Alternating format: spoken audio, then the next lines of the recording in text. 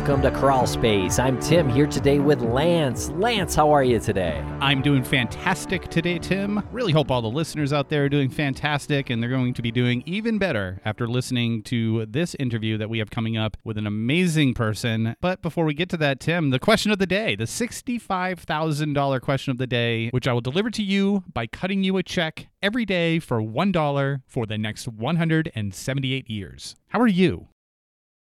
Wow. Can't wait to do the math on that. I'm doing great, Lance. Thank you for the question and the $65,000. This episode is really great. We spoke with Jamie Rice of the podcast Murderish, and you can check out everything she does at murderish.com. You can also follow her on social media at Murderish or Murderish Podcast. And Jamie tells us a little bit about her podcast, but she also tells us about the time that she found a stranger in her bedroom. We've been coming across this theme lately in the past couple of weeks of people invading other people's personal spaces, and that is really terrifying. This happened to Jamie when she was 18, and her mother. Her mother was there as well, so she lived with her mother, and it's a riveting story. Absolutely riveting, and also a cautionary tale. And if someone wanted to listen to this cautionary tale without ads, Tim, I mean, there's got to be a place where they can do this. That's a great question, Lance. You know what? You can subscribe via Apple Podcasts now to our ad-free version of Crawl Space. It's $2.99 a month. Bingo, bango. But if you want our bonus show and ad-free content, you can go to crawlspace.supportingcast.fm, and we've bundled our subscription service with Missing, and you can get a bonus show. It's a weekly bonus show, and you'll get everything ad-free. And that weekly bonus show typically consists of us and our partner Jennifer Amell giving our opinions on these cases that we've covered. If you were a member of the Missing subscription service, we're still doing that. The old Hidden Opinion show. So you can still get those more animated opinions and theories about the cases that we cover. And Tim, if someone wanted to follow us on social media, I'm still unsure where to go. Oh, well, I've got an answer. You can follow us at Crawl Space Podcast or Crawl Space Pod. Thank you very much for listening, everybody. Before we get to Jamie's harrowing story, we're going to take a break for our sponsors. Stick around. See you on the flip side. New England is known for its charming towns, comforting foods, and of course its historical contributions. But the Down East region can have a dark side. I'm investigative journalist Kylie Lowe, and on my weekly podcast, Dark Down East, I dig into both decades-old and modern-day cases from my home state of Maine and the greater New England area. In each episode of Dark Down East, I seek insight from law enforcement officials, family members, and other loved ones who are both deeply familiar with the cases and the individuals at the heart of them. Join me as I unveil intricacies of these stories that are often overlooked, honor the grit of those searching for justice, and shine a light on cases that you aren't hearing on other podcasts. Listen to Dark Down East now, wherever you're listening.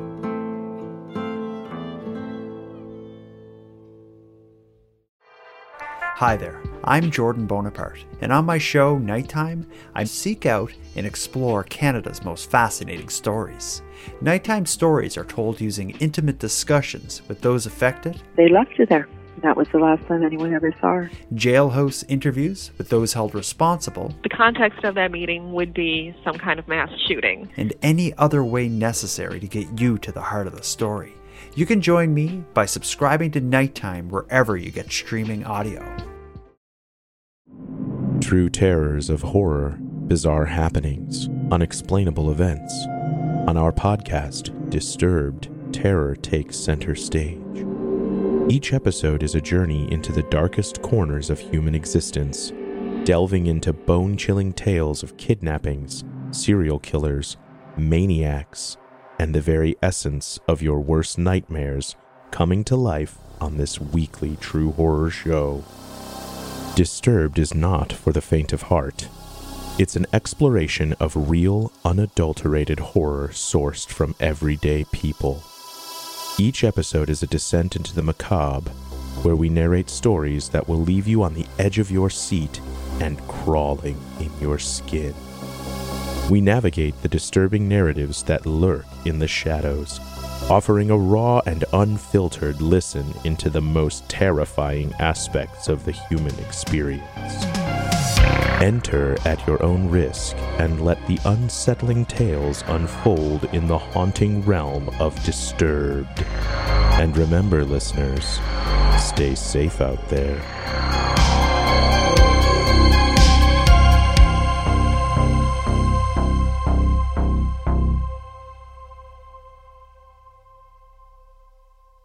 And a thank you to our sponsors. Back to the program.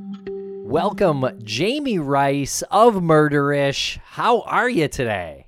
I'm doing so well, and this has been a long time coming. I feel like I feel like I know you guys, but don't know you guys. We know all the same people in podcasting, so I was super excited when you guys reached out and was really looking forward to collabing with you. So thank you for having me. Same. And we were actually just chatting before we hit record, and then we chatted into the record. So not sure how much of that we're going to keep, because it really is some content gold right there. But you said it's felt like it's been a long time coming, and we know a lot of the same people, so it feels like we know each other. I just love that keeps happening. You've been doing your podcast since 2017, and I just love that after like 5 to 7 years, you can still meet people that you're like, I feel like I know you, but we haven't actually met. It's so true. It's destiny. I'd like to think it's destiny. You know what? I love that. So deep, first of all. And I do think it's destiny. But I totally respect your guys' work. I think you guys are great guys. And I hear through the grapevine that you guys are great guys. So I was very excited to collab with you guys. Those grapes are lying to you. This is Tim and Lance, not Aaron and Justin. Oh, shit. I got to go. Hold on. Hang up. That's it. I didn't agree to this. I thought it was Generation Y. Well, welcome to the show. It has been a long time coming, and we were talking right before we started rolling about one of your first episodes, the Stranger in Your Bedroom story.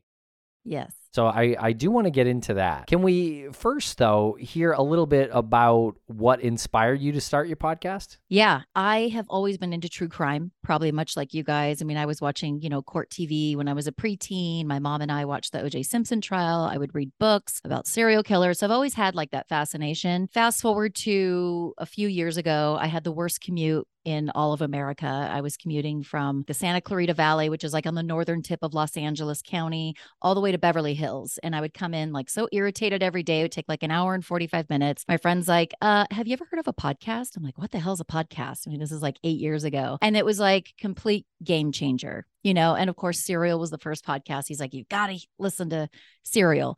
I've moved way past Serial since then, FYI. But yeah, I just started listening and binging, and it was just totally my jam. It made my commute more tolerable. And then kind of fast forward a little bit, in the spring, summer of 2017, I got a jury summons. And long story short, I got chosen to be on a jury of a first-degree murder trial.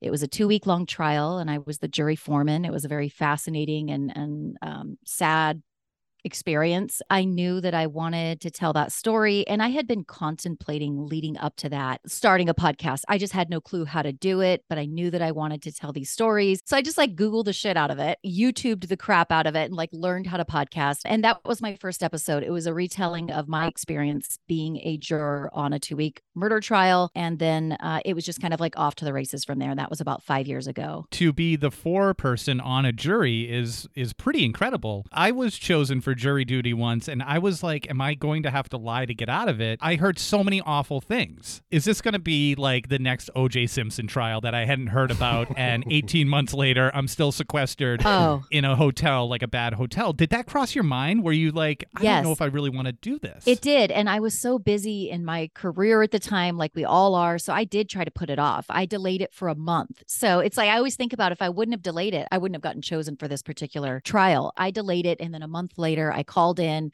both fingers crossed, like, all right, let's go. No dice, no dice. Like, like, let's not get on this jury.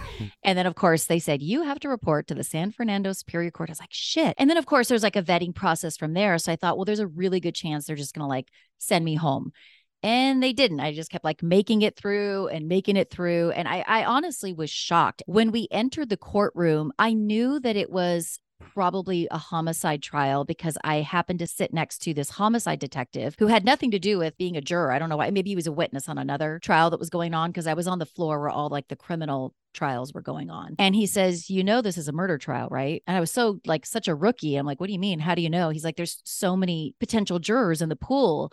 That's going to be a big big case, potentially a murder trial. And I was like, oh, wow. So we enter the courtroom and the judge, welcomes everybody or whatever. He starts reading off kind of like the way judges do what this trial is essentially going to be about. And all I heard was like, yada, yada, yada, 187 or 187. I'm like, oh my God, this is a murder trial.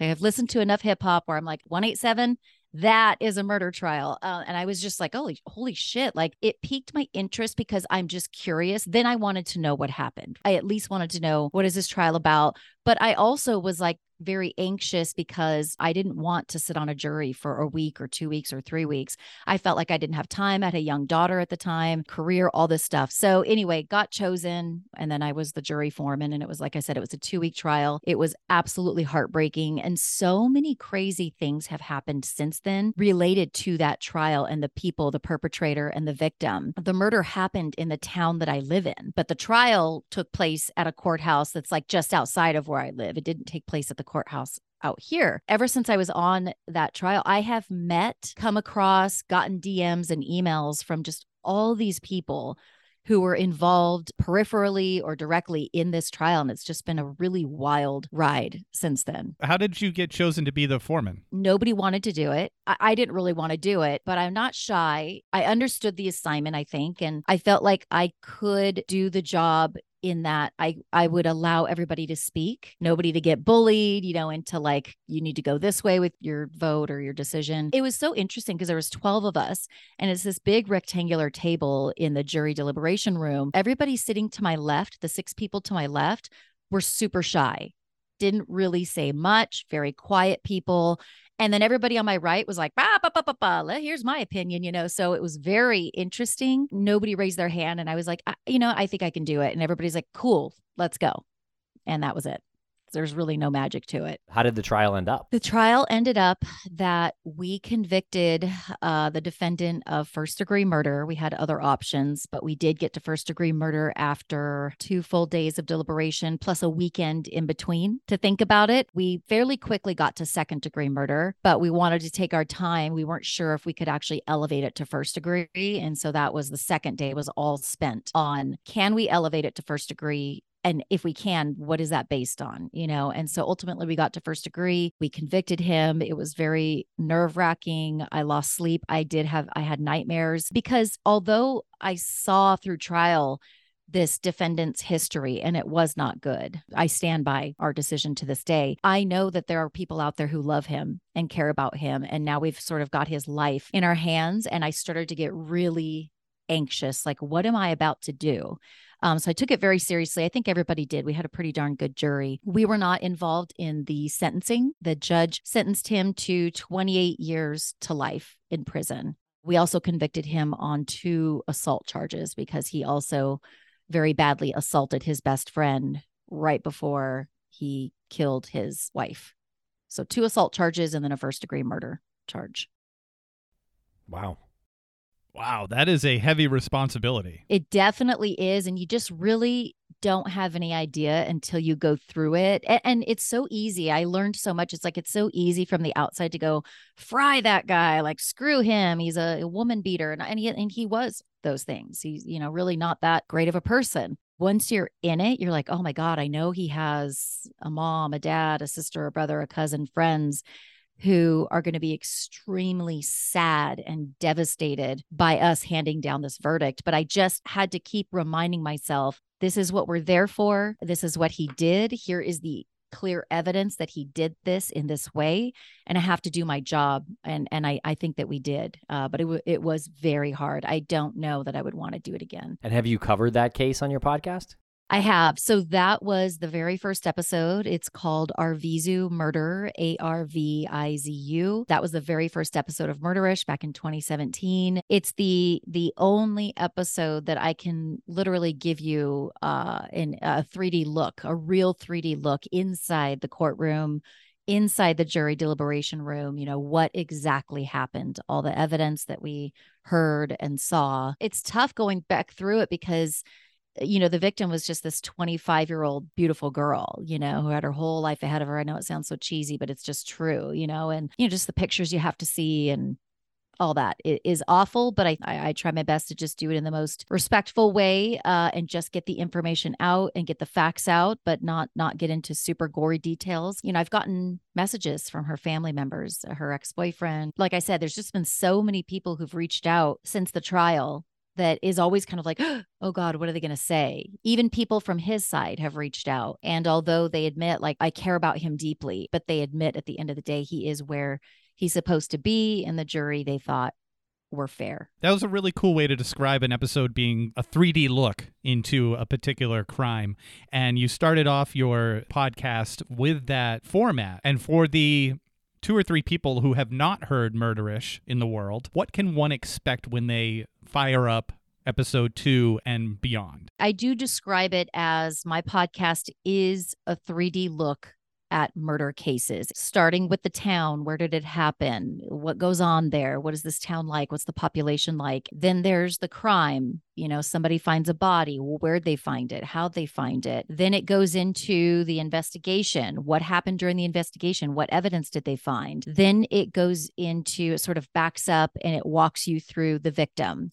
And I try to spend the most time on the victim. Sometimes, and it sucks, you come across cases and there just isn't a lot of information out there about the victim. But for the most part, you can tell, who they were in life. What were they like? What did people think of them? What was their family like? So I go through the victim, then there's an arrest, talk about that. And then I walk you through the potential perpetrator or perpetrators. What's their background? Where did they grow up? What are they like? What's their life like? Almost every episode has a trial that's taken place. And I walk you through the trial, the most significant and material evidence that was presented during that trial, kind of from both sides. What was the prosecutor's angle? What was the defense team's angle? What did the witnesses say? Was there anything shocking that happened in the courtroom? And then we sort of go into the verdict and the aftermath.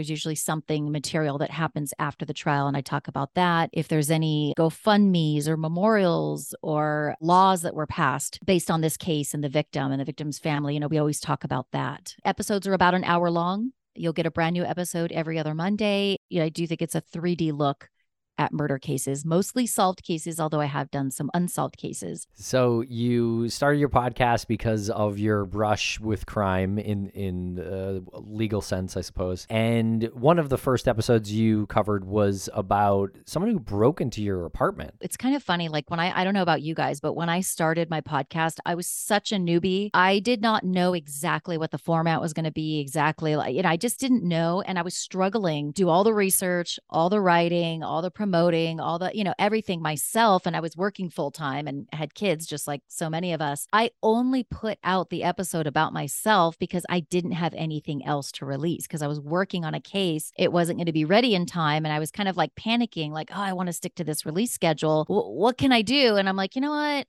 Let me just talk about this guy who stalked me at the grocery store and followed me home and ended up in my bedroom. And I totally thought that nobody was going to listen because it doesn't end in murder, which is like really weird to say. I mean, luckily my story didn't end up in murder, but I thought, like, this is a show called Murderish. I don't know if they're going to think this is interesting at all. And it's probably my most downloaded episode to this date. Whenever I meet people and talk about my show, they're like, oh, that stranger in my bedroom episode. They're all like pretty intrigued by it. And I guess now that I think about it, it is sort of like any person's, especially a woman's, worst nightmare. I was 18 years old at the time. My parents were newly divorced. My mom and I had moved into this little 2-bedroom apartment in the south side of Redlands. It's a nice little town where I grew up and went to school. I was either right on the cusp of graduating from high school or like had just graduated. And I say that because it happened on June 12th, 1996. I'd have to go back and look at my records to see when my ceremony was. But either way, I was like about to graduate from high school, or a high school graduate. We lived right across the street from a grocery store, and it was probably about 8 o'clock at night. It was dark out. My mom was a career woman at the time, but also at night she was in law school. She was about to take the bar exam. And so she was studying every night in her bedroom. She would just lock herself in there and study for the bar exam. So I walked in and I was like, hey, Mom, I'm going to drive across the street, go to the grocery store, grab a few things. I'll be right back. She's like, cool. I get in my car, go to the grocery store. Nothing weird happens. And literally the grocery store is right across the street. I could have walked, but it was nighttime. I was lazy. Who knew? Who knows? So I took my car. I am about to come into my apartment, and there's like that swing arm where you have to like enter your code to get into the apartment parking lot. So I'm entering my code. And I remember at the time there was a car right behind me because there were headlights. Of course, didn't think anything of it. That car came in after I punched in my security code, just like the security arm was still up.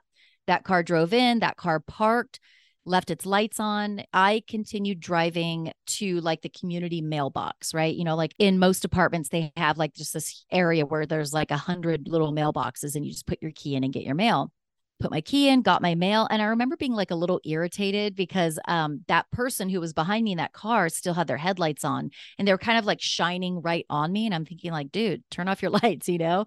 So I turned around and looked at the person. Oh, probably it was me like being like a teenager with an attitude, kind of like trying to glare at them to let them know like, bro, turn off your lights, you know? So I turned around, looked at the person. I couldn't really see them because the headlights were shining on me, but I was able to see exactly what the make and model and color of the car was. And I was able to see that it was a man. And the man had his headlights on and he had like his driver's side door like partially open, but he was still sitting in his car. He didn't turn off his lights. So I just turned around, kept getting my mail.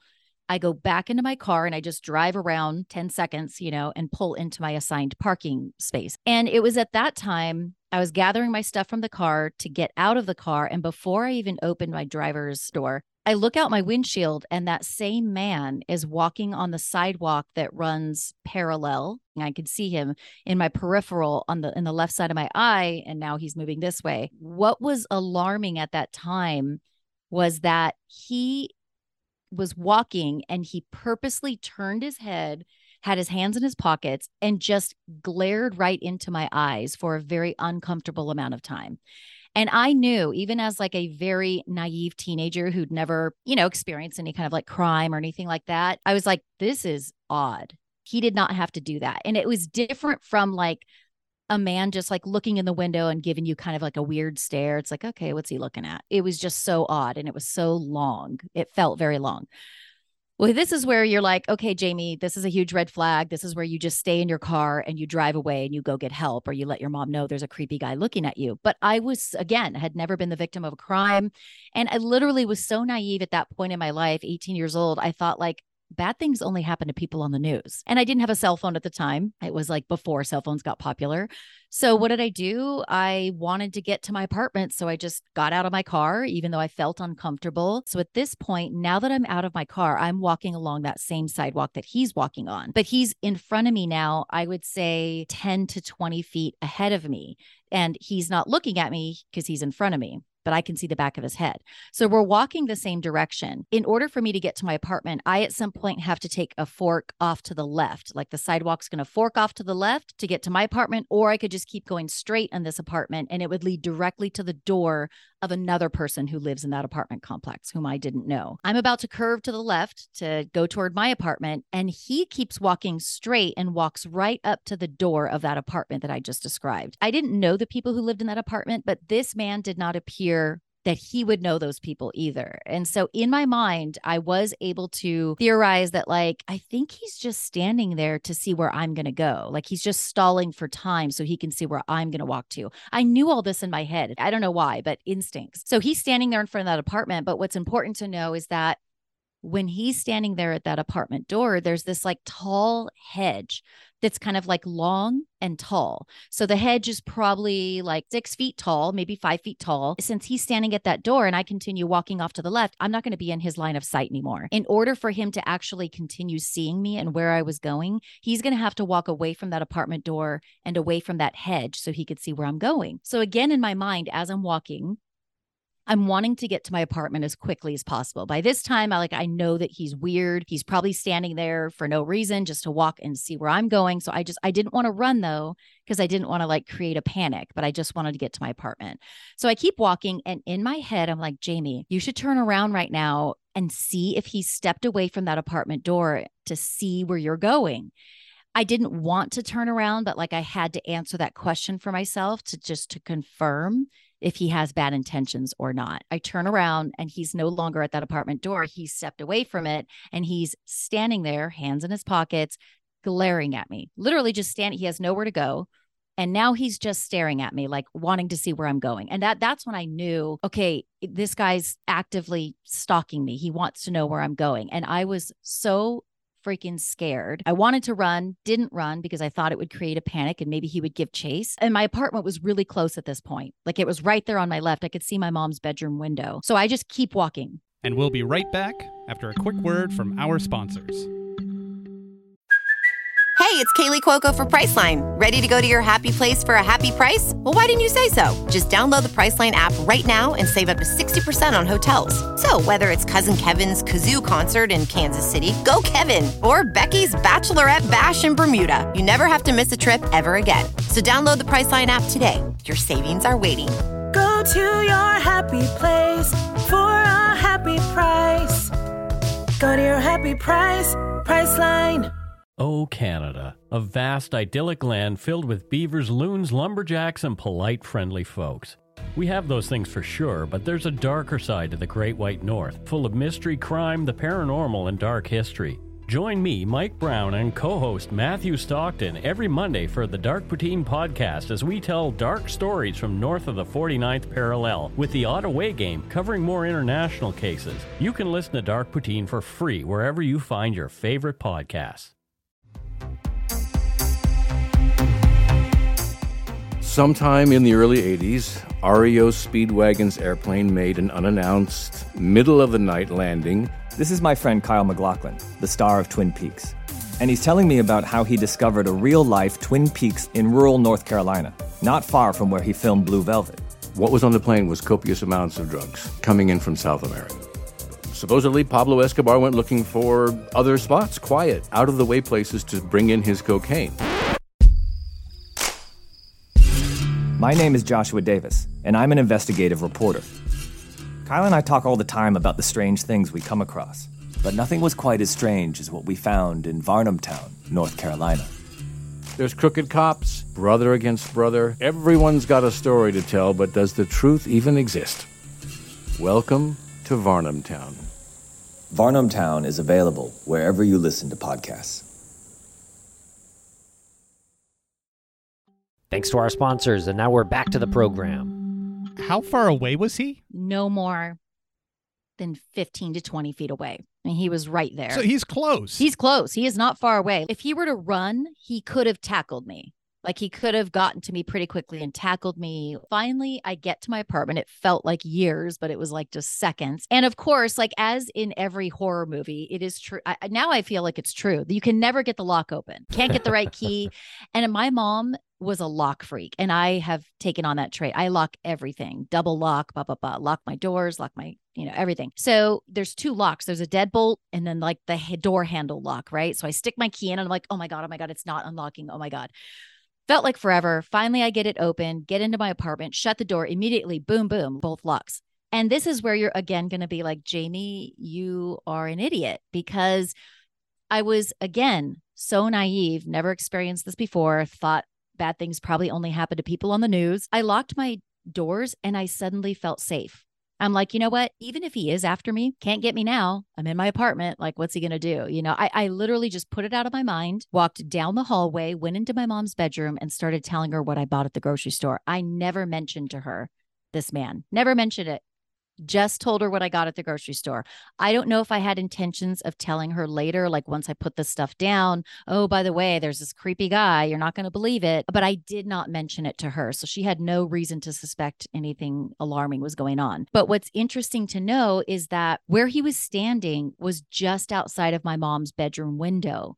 And it was like spring, summertime. So she had her window wide open, but she had the vertical blinds closed because my mom is also very big on like privacy. She doesn't want anybody to see her, but she had the window open. So I know now that he heard everything I was saying to my mom. The sidewalk that he was standing on and the position he was in was just right outside her bedroom window. So he knew at that time that I was not in my bedroom. He knew I was in my mom's room talking to her. So he took that opportunity, because when I was talking to my mom, and if I were to guess, I talked to my mom for no more than a minute. Right. I'm in her room going, oh, look at the stuff I bought at the store. She's like, okay, cool. And then we stop our conversation. I take a couple steps back and walk into my bedroom. It was a 2-bedroom apartment on the bottom floor. And it had that very like typical rectangular porch that has like a 3-foot tall wooden fence with like some hedges along it. Like anybody could just like jump over the hedges and the little fence and like be on your little porch, right? And my window in my bedroom, I didn't have a regular window. It was just a big sliding glass door with vertical blinds.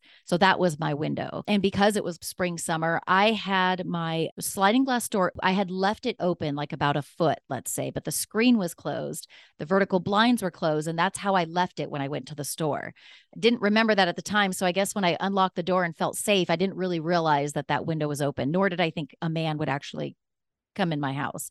When I walk into my bedroom, the first thing I see is the vertical blinds are slightly moving back and forth. And I'm like, why are my blinds moving? It's not windy outside. This is really, really odd. But before I even had time to process, like milliseconds later, all I see is the top of somebody's head, a man's head, sort of like crouching down and appearing in my bedroom. So he jumped over the porch, just walked through the sliding glass door and let himself into my bedroom. And now we're standing face to face within 5 feet of each other. He's in my bedroom. It's so interesting because I walked into my bedroom at the exact perfect time. And I don't know what would have happened if I would have walked in like 2 seconds later.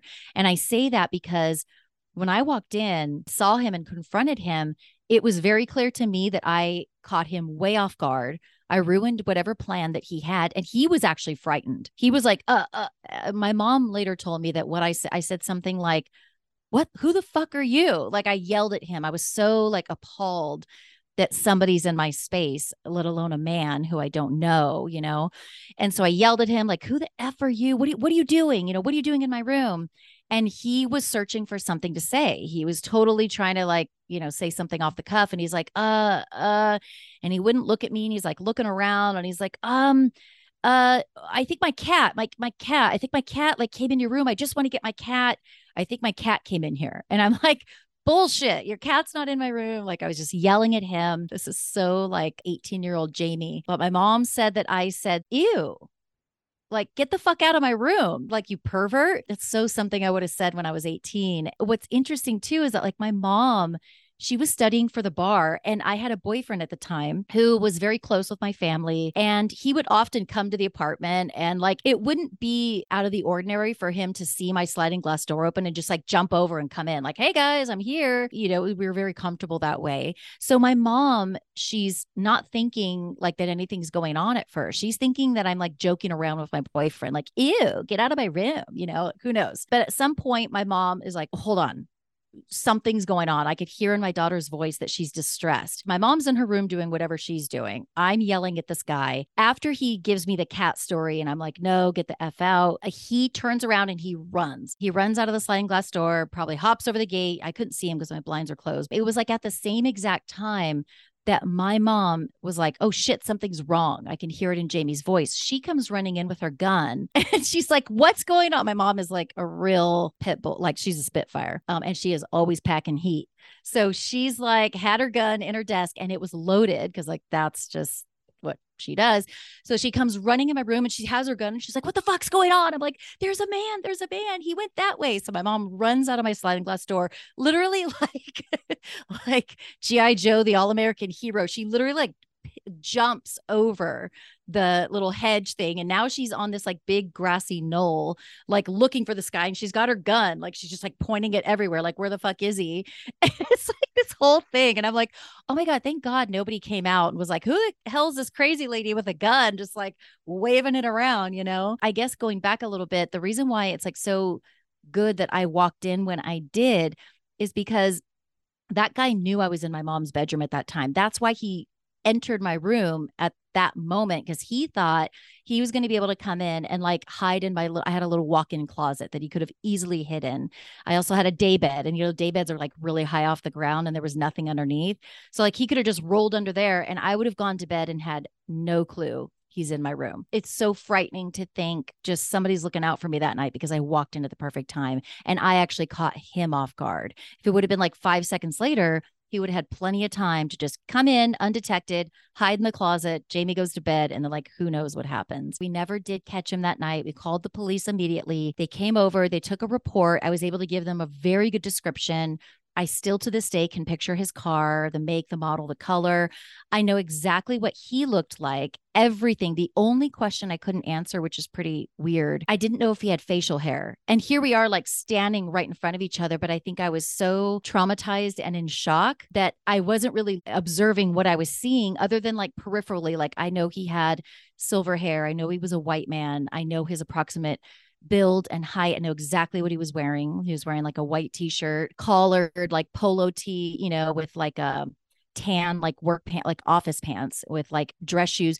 To me, he looked like he definitely played golf at the country club with his buddies. He's somebody's boss. He was probably in his mid 50s to like very early 60s. Looked like he had money. He drove a Lexus, like a newer Lexus. He looked like he was like a CPA, a real estate broker, maybe the CEO of a bank, like professional. He was, to me, absolutely somebody's boss, somebody's father, somebody's husband, somebody's golf buddy, somebody's college friend. Like it's so crazy to think like, and do they know that this is what he does, that he follows girls home? They never caught him, which is really pains me to this day. I have reached out to a private investigator.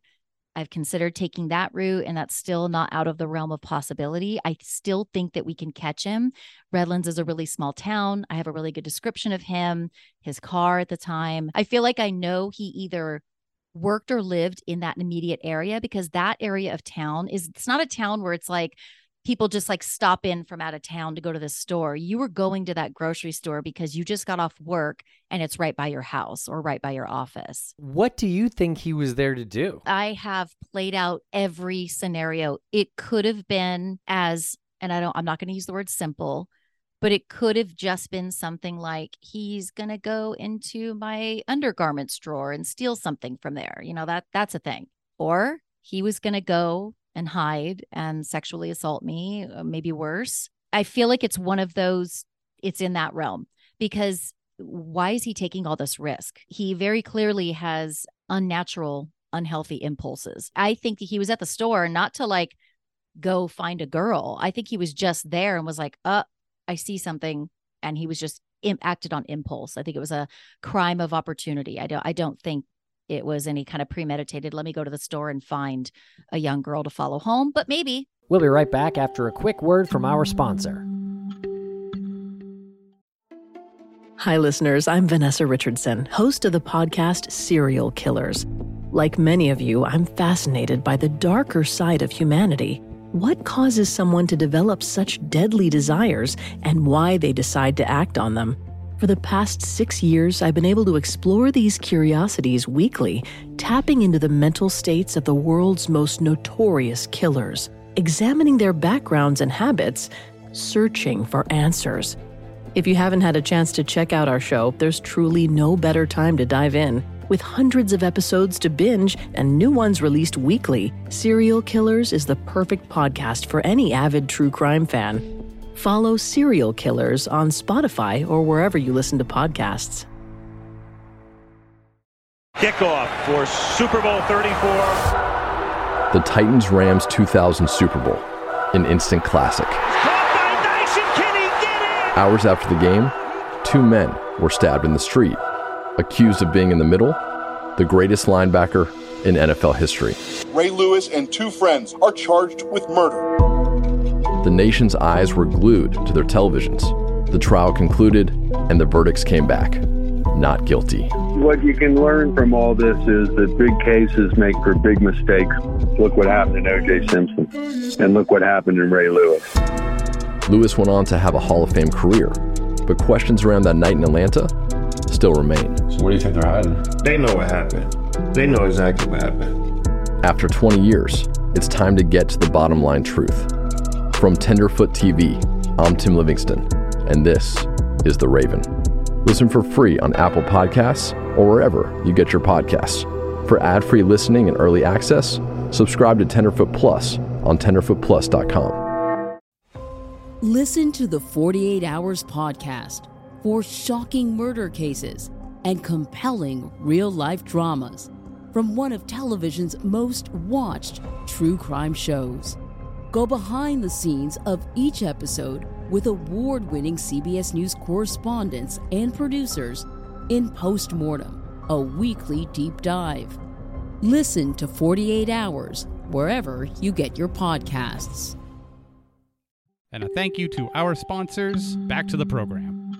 It's a little far for just opportunity, though, right? Because if that's the case, he followed you from the store all the way into your apartment complex and literally into your bedroom. Yes. My apartment was literally within 5 minutes walking distance. I could have walked to the grocery store. All I have to do is cross a crosswalk and I'm in the parking lot. So he didn't have to drive far at all. I've spoken with Dr. Shiloh about this. She gave me a lot of insight and a lot of like food for thought. Whereas like I would probably circle back to her before I went forward with like a private investigator, because she was really able to make my wheels spin as far as who he could have been, where he could have worked. It's so interesting. It just kills me because I'm somebody who's always had a strong sense of justice. I'm always like, the bad guy has to be caught. We can't not have justice. And it makes me lose sleep at night. It's interesting to think like, you know, was I the first one? Probably not, you know, because somebody who behaves that way probably has either done it before or did it again. And I was the first one and he continued to do it. I don't think that's like a one-off behavior. I think that I ruined his plan that night. So I think that it's like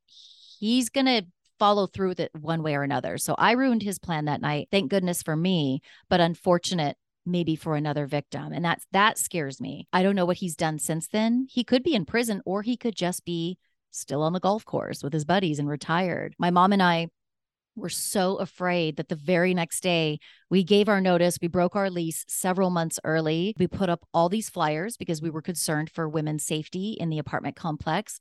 And, you know, like I said, my mom is like a real spitfire. So she's like 5'0", but like doesn't take any shit. And so she went into the lease office and was like, hey, this happened. We've put up these flyers. It's a real safety concern. Oh, and by the way, here's our notice. Like, we're moving out today. We're very scared. This man knows where we live now. He hasn't been caught. And they tried to like get us to pay for breaking our lease. My mom was like, yeah, no, that's not happening. And she says, we put up these flyers. They went and took down the flyers that same day because it's bad for business, which really pissed my mom off. Like if social media would have been a big thing back then, I could see her like shouting it out from the rooftops, you know, like, hey, there's a dude on the loose who followed my daughter home and beware.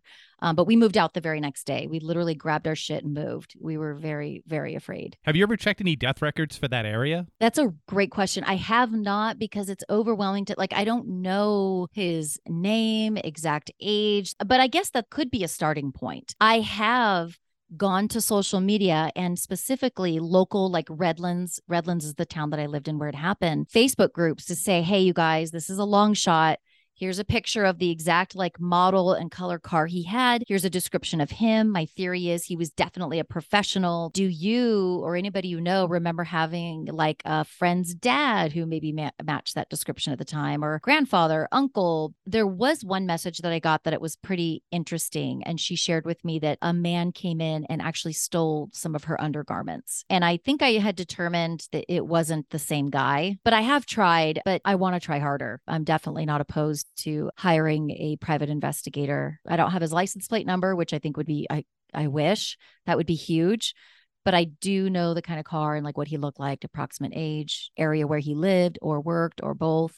So I do have something to go on, some things to go on. Was there a composite sketch? No, I don't know if it was the Times or what, but I don't remember law enforcement or anybody taking it very seriously. I kick myself to this day because 44-year-old Jamie, like today's Jamie, would have absolutely filed a report, followed up. Have you done anything? I would have gone to the news and said like, hey, this happened, you know, out of concern for everybody else. But like I was 18 and I just thought law enforcement comes and they know what to do. And they took a report, but I do think that that's where it stopped. We never got any kind of like follow-up phone call, nothing. I wish I could go back and do things differently though. What is it about somebody that you think would cause them to act so brazen in this impulse? Because if you're working within this impulse, at some point, like when does it stop becoming impulsive and start becoming like, here's a plan that I'm putting into motion, and then you start acting brazen. Sure. What kind of person would do that? Let me talk to Dr. Shiloh and she could probably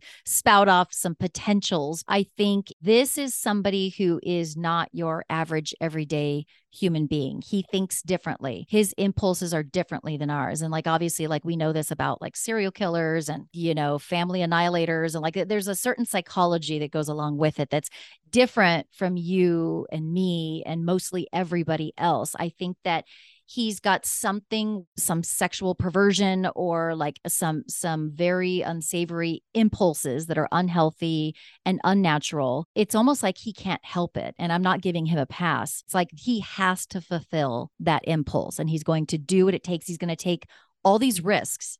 And he took many risks that night to do whatever he was going to do, but to fulfill his impulse. What a harrowing story. You said he drives a Lexus, looks like he's someone's boss, perhaps. So he's obviously not concerned if he's about to get caught. Even if he doesn't get caught and he goes through with an attack, you still have his description. Yes.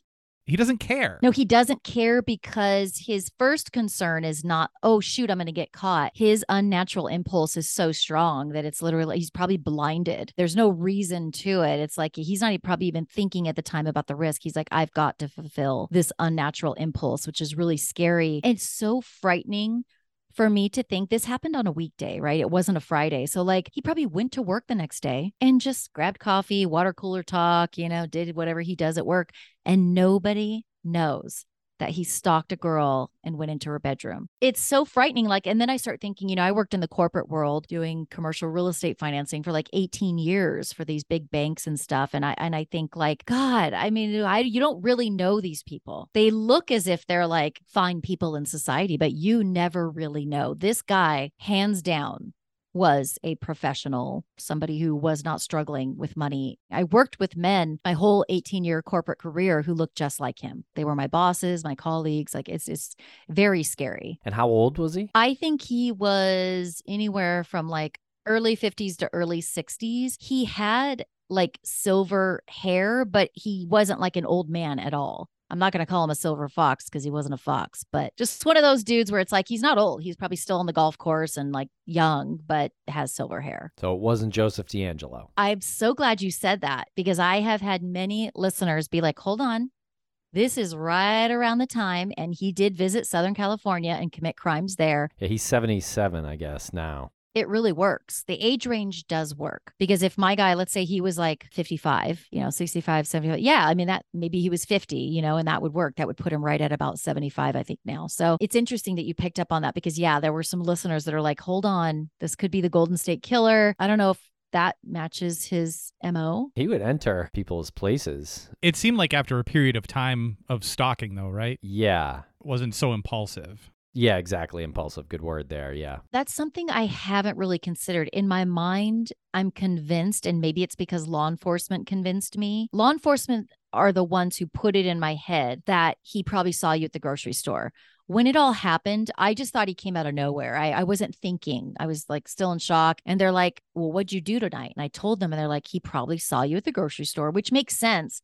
Because there was a car behind me, which turned out to be him. So like he followed me home. But I guess I haven't really given much thought to maybe he was following me for a while. Maybe he was watching me for a while and he saw me leave my apartment, followed me to the store, and then followed me back. I don't know. It is a possibility that it was a little more calculated and maybe a little more sinister. I don't know. Are you planning to do something else with this story? I am. And it's such crazy timing. I have never gone back to that apartment complex or grocery store since this happened. But I've always been sort of in the back of my mind, the next time I go to Redlands to visit family or friends, I should stop by and just kind of like see what it looks like and kind of like relive it, as weird as that sounds. I have an assistant. She's a film school grad. So she's very good with like video and stuff. And I told her, I said, you know what? Let's ditch work and let's take a field trip to Redlands and you can document it. So that's what we're going to do. And that's happening tomorrow. So tomorrow we're going to hop in the car. It's about an hour and a half from here. And she's going to sort of do like a mini documentary with her iPhone, capture some conversation in the car because she doesn't really know the full story either. So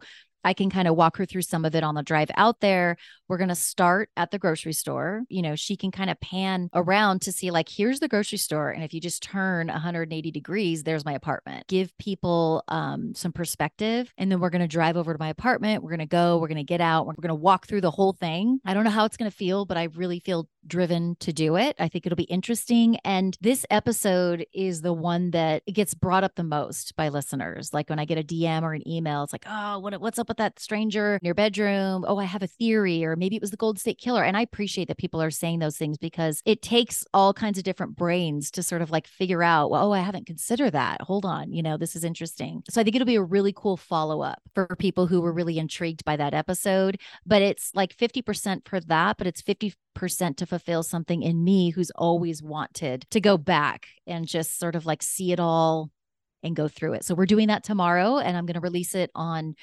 YouTube after she gets it all edited, and I'll release it in probably short bits on social media. And I think it'll be interesting. Might be a little creepy. It just occurred to me when you said you were going to do a walkthrough at the beginning of this story, you said that you took the car and you were like, oh, I don't know, maybe it was because I was lazy or something and I didn't want to walk. Could you imagine if you had walked? I mean, that would have been even worse. You're the first person to ever put that thought in my mind. I have never considered if I had walked. Like, gosh, I mean, he could have been driving and like forced me into his car. You know what I mean? At least I had some safety for a period of time because I was in a locked car that was moving, you know? So at some point I was like safe-ish in my car. But if I was walking, gosh, I am just like out there exposed. And who knows? Gosh, that's a really interesting thought that I haven't considered at all. Well, just in case you wanted to make it more terrifying in your own head. Thank you for the nightmare tonight. You're welcome. So appreciate the additional nightmare tonight. So appreciate it. No, just kidding. I'm like dying to just pick this apart a little more. It just fascinates me, the behavior of somebody who would do that. And again, I'm not giving this dude a pass at all. I don't know what's going on in his brain, but I wonder, was it a decision? Or is it like there's something psychological going on where he's literally blinded by his impulse that he doesn't even have the ability at that time to make a rational decision? I don't know. That's not my expertise. But you're right. Like it's so much risk after risk after risk that he took. And gosh, what if my mom would have shot him? She would have. I think about that. My dad and I were just talking about it recently. He's like, honey, your mom would have blasted that guy. Like she probably would have given him 2 hot seconds to explain himself. And then I don't know. I mean, shit. Can you even imagine that? Like I just, then now there's a dead guy laying in front of me. Like I don't know, but she's a mother and I'm a mother, and I know how it feels when you feel like your babies are in danger. And I know the lengths that a parent or guardian or somebody who loves somebody will go to protect them. So I was very lucky that night, but dude was really lucky too, because it could have ended very badly for him. He really got off in a very fortunate way. He did. I just wish he would have been caught. It's not that I wish him dead. I wanted him to be caught, and I want to hear what he has to say for himself. And I want to know his history. We all probably share this in common. Like that's my true crime brain. It's like, I need to know everything about you. Have you done this before? Why'd you do it? Why me? What were you going to do? I need to know it all. And it drives me nuts. And it really scares me to think about what he's done to other women since then. Yeah, and you would think there would be some escalation at some point, you know? Yeah, it's very hard to imagine. If I were to put money on it, I think he probably did. I hope not, but I just think somebody like that doesn't stop. It escalates. And if I wouldn't have come at him so aggressively, I wonder if I would have walked in and just been like, showed my fear, like, you know, don't hurt me. Or I don't know. I wonder if he would have then just been like charged. And then what would have happened? There's just all these different scenarios that I play in my mind that I'm thankful that I'm still here. And it didn't escalate for me, at least that night. So please keep us in the loop on what happens during this trip and if there's any developments in regards to this individual. What an amazing story. Thank you for, being ears to listen. I've told this story so many times. I've never told it to you guys. And so like some commentary and questions that you guys have raised there's new questions and angles every time I talk to somebody about it. And it makes my wheels spin, go, oh, hold on, let me think about that. So it's been really fun, talking through it with you guys. Give me more food for thought. I think that these kind of things are important. There's controversy over true crime podcasts, and there's good things about true crime podcasts, but I absolutely stand by the fact that I've learned so much as a woman. about how better to stay safe and to spot red flags and dangerous situations that could get more dangerous if I don't take certain steps. And so, telling this story, like, I just hope that like whoever listens to it is like, this stuff does happen. And it's not always the dude who looks raggedy on the street. It's a corporate guy who's probably somebody's boss, who's very clean cut, who will do this. And so like, just be aware, and also don't do the things that I did that night. Like stay in your car, don't get out if you get a really bad feeling. And there's things I could have done different. There's something to be learned from this. Well, thank you for spending some time with us and sharing your story. Yeah, we really appreciate it. I appreciate you guys. Thank you.